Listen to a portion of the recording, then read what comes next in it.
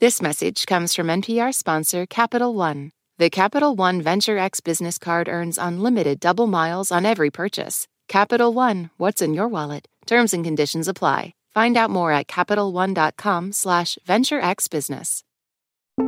You're listening to Shortwave from NPR. Maddie Safai here with climate reporters Rebecca Hersher and Lauren Sommer. Hey, y'all. Hi. Hey, Maddie. So I feel like we are totally out of words to describe the climate-related disasters this year. It's been hurricane after wildfire after hurricane after wildfire. Yeah, it's a lot. We write about this for a living, and I can definitely say that we are just out of words. It's been too much. We have seen so many hurricanes. We've seen record-breaking wildfires. Tens of thousands of people have had homes damaged or destroyed this year. And the costs, they're undeniable. Both emotionally for people and financially. Yeah. And it's really happening every year now that Rebecca and I are standing with people in the wreckage of their homes, and no one is prepared for how fast their lives can change. Like the Montano family. Their house was destroyed in the LNU Lightning Complex fire in Northern California. They only had 10 minutes to evacuate. That's how fast the fire was moving. Wow. And I went out with them when they were taking their two kids to see it for the first time. There would have been a wall here, and that would have been their half. And this Was there, anything left to see? Not much. Yeah, so that would have been our fridge over there, right there, and our stove, and that's the microwave sitting. I didn't even realize it was a fridge. She was pointing to this warped metal box. There's just nothing left of a house that's burned. There's these metal pieces, and then there's these piles of white rubble, which is the fire-resistant drywall, which just kind of crumbles. But here's the weird thing. There's almost always a mug. The mug! That's Jennifer's 10-year-old daughter, Alaya. And she found this piece of red and green ceramic. Daddy, part of Christmas survived. Oh, that's heartbreaking. Yeah. This is just stuff, right? Everyone I talked to, what they cared about was that they were safe and they had made it out safe. But this really marks the moment of them putting their lives back together. And it can take a really long time. And in all these conversations that Rebecca and I have had, we've found that most people have no idea about these risks when they moved in. Like they live somewhere where wildfires or natural disasters are likely to happen, but no one's told them that. Exactly. Like Lauren said, most people get little or no information about wildfire or flood risk when they move to a new apartment or to a new house. Right. And the information that people do get, it can be confusing or it can come too late. So today on the show, why most people don't understand their wildfire or flood risk in a warming climate, and how that's putting millions of people in harm's way. You're listening to Shortwave from NPR.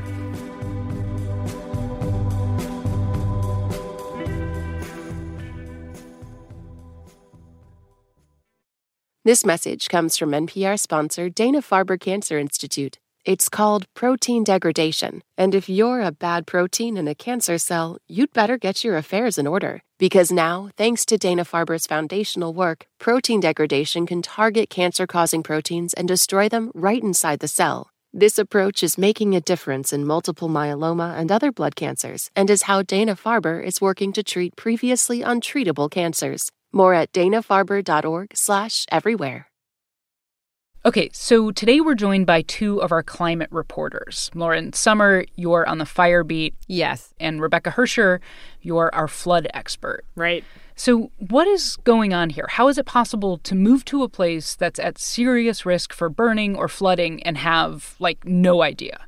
Yeah, I think when most people think of wildfires or flooding, they think of obvious danger, right? Like you live in a log cabin on a dry mountainside in the West, or your house is on the beach or next to a river. But most people who are living in flood or fire-prone areas, they're living in totally normal neighborhoods. Right. This is suburbia. This is dense urban America. It's average houses and apartment buildings, places where you might never even imagine that a wildfire or a flood could happen. And why is that? Why isn't the flood or fire risk obvious? Well, for fires, it's that wildfires can start really far away, in more remote areas that move into populated places. And most homes that burn down in wildfires are actually ignited by embers, and they're blown far ahead of the fire. They can travel miles. And for flooding, especially in suburban and urban areas, the water, it might not be visible at all in normal circumstances. Like streams are in pipes under roadways, right? Like you've seen the culverts, storm drains hide runoff from rain. Yeah. And so you can't see the water. You can't see that it's part of the landscape until there's a ton of rain. And then, boom, the water isn't under the road anymore in the pipe. It's in your house. Okay, got it. But what parts of the country are we talking about here? Like, for fires, this is mostly in the western U.S., right? Yeah, that's where the fire risk is highest. But, it's not just in these high forests and the mountains. It's grasslands, it's brushy areas. And it's worth pointing out that wildfires are also getting worse in the southeastern U.S. Right. And for flood, we're really talking about a giant swath of the country, including the West. California's flood risk is growing really fast because of climate-driven extreme rain and rising seas. We're obviously talking about coastal areas all around the country. And we're also talking about places in the middle of the country, which, Maddie, I know you love the middle of this country. Midwestern born, baby. Soda should be called pop, and every goodbye should take at least a half an hour. Don't fight me on it. Yes. No, I've witnessed your Midwestern credentials. So here's an example, though, of how this can affect people. I talked to this woman who lives in Chicago. Her name is Amanda Daniels. She moved to Chicago in 2014. I wasn't making much money. I was renting. And she moved into a first-floor apartment. As you know, they're like a little more affordable. So a year after she moves in, there's a rainstorm. The place floods. She moves. A year later, in another Chicago apartment, another part of town, another flood. I'm like all stressed up and like very upset. And I'm like, how am I going to clean all this? So she moves again. And then this summer, 2020, in May, it happens again. Oh, geez. 3 floods. Yeah, 3 floods in 5 years in 3 different apartments. Wow. And she says she's lost more than $10,000 worth of stuff. Wow. Here's the thing. There was never any obvious body of water anywhere near where she lived. And she says no landlord or property manager ever mentioned flood risk to her. You're never thinking, like, you go into these places, they look beautiful, right? Like, you're not thinking, oh, I'm at risk for flooding. And if she had known, she says she would have chosen to rent somewhere else maybe, or maybe purchased insurance that covers flood damage. But she didn't know. And the same is true for people renting in fire-prone areas. There's no requirement that they be warned. I mean, this is like traumatizing, right? Like, obviously financially terrible. Is the situation better if you own the place where you live? Yeah, it depends. For wildfires, when you buy a new home, there are only 2 Western states that require any disclosure of fire risk. Wow. And that's California and Oregon. And even there, it's really not much. In California, there's this 1-page form that mentions potential wildfire risk, and it has a yes-no checkbox next to it. Which is really different from floods, actually. So if you're buying a house in 29 states, you do get some information about flooding. Okay. Which might sound pretty good, but 2 things to say about this. First, 29 states, you get some information. That leaves 21 states where the seller or the real estate agent isn't required to tell you anything at all about flooding. And that includes states where there is a lot of flooding. So Massachusetts, Florida, Virginia, all on that list. Second, the laws in those 29 states that do have requirements, they vary a lot. And most of them don't give people very much information. And the information people do receive often comes too late or it's confusing. And that can also be true for fire information. So what do you mean by confusing? It seems like you could just tell somebody like, hey, this house is in a place that's likely to catch fire or be underwater. And then they would know. It's just not that simple. Okay. Like when you tell somebody makes a big difference. In most states, you find out that a house is in a fire or flood-prone area after you've made an offer. Maybe you've even put down a deposit, which means you're kind of in it. You're committed, right? And the bar is really high for walking away.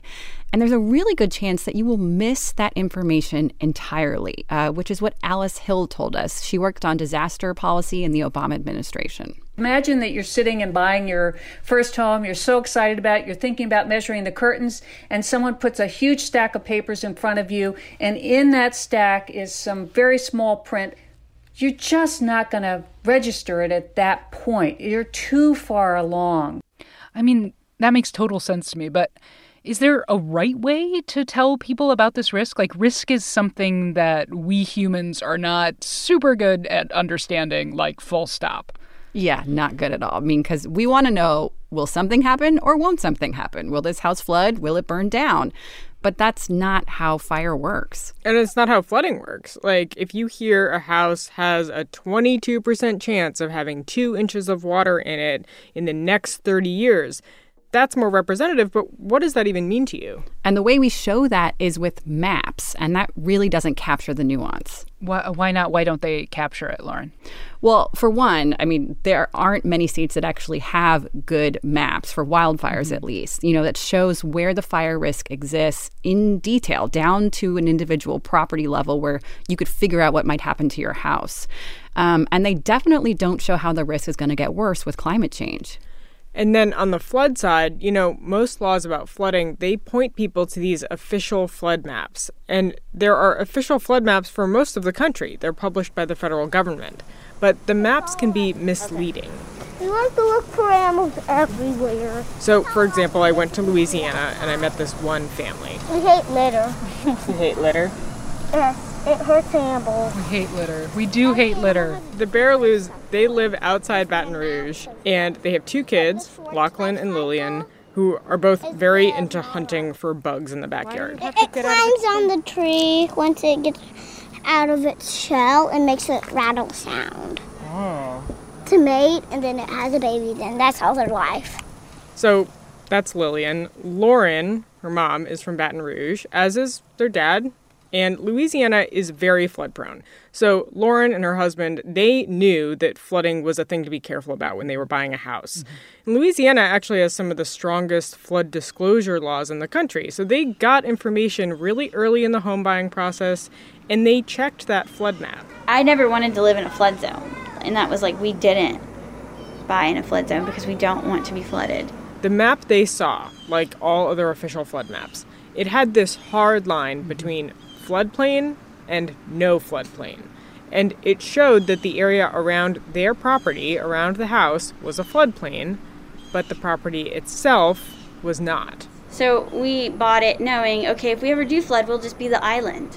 I feel like I know where this is going. Yeah. Water doesn't really care if your house is just outside the flood zone on a map. So their house flooded in 2016. Like 18 inches of water. Wow. They were displaced for over a year. They didn't have flood insurance because they thought they didn't need it. It was terrible. So how are they doing now? And what does she think would have helped avoid the situation for their family? So they're doing well. They've poured time and money into repairing the house. The kids are doing great. She said, though, that there are a lot of mixed feelings at this point. I resent this house as much as I have an attachment to it. Is that obscene? I mean, this all sounds like the stuff that people should be asking about when they are moving, or even about the place that they already live. So, I mean, do the two of you have advice for, like, how to get information about flood and wildfire risk? Well, we're very glad you asked that. We wrote up 6 questions to ask, 6 about fire risk and 6 about flood risk, depending on the flavor that you want. And these are questions like, what about this house might make it vulnerable to a wildfire? But as you said, even if you live somewhere already, it's not too late to ask these questions because knowing your risk can really help you determine what insurance you might need. And there are actually things you can do to a home to make it safer. You can waterproof your basement, or for wildfires, you can clear out the flammable brush around it, or just do some basic retrofits to your house to make it more fire resistant. I mean, it doesn't guarantee that your home will make it, but it definitely improves the chances. Got it. Okay. But I mean, I do have to say, though, this feels like something that can't really be solved by people doing their research before they move. And not everybody can just move out of these disaster-prone areas. Yeah, exactly. On one hand, it is really important to know about this information, But homeowners and renters, they're not going to solve it on their own. There has to be transparency about wildfire and flood risk at all levels, like with local governments who make zoning decisions about where houses go. Or, like the agencies that make building codes or inspect buildings for damage. Those are the big ticket items that need to happen if the goal is to prevent people from losing their homes, their belongings, or even their lives in floods and wildfires.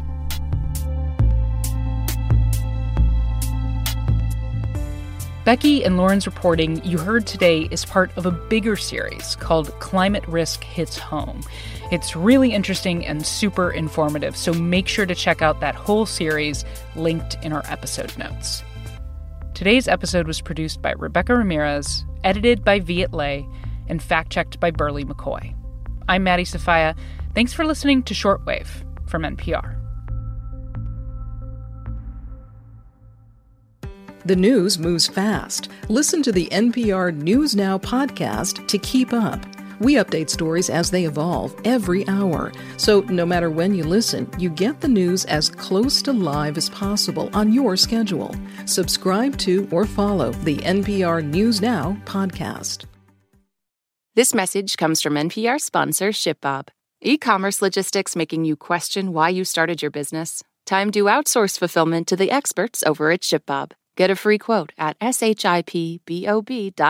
ShipBob. All that sitting and swiping, your body is adapting to your technology. Learn how and what you can do about it. I really felt like the cloud in my brain kind of dissipated. Once I started realizing what a difference these little breaks were making, there's no turning back for me. Take NPR's Body Electric Challenge. Listen to the series wherever you get your podcasts.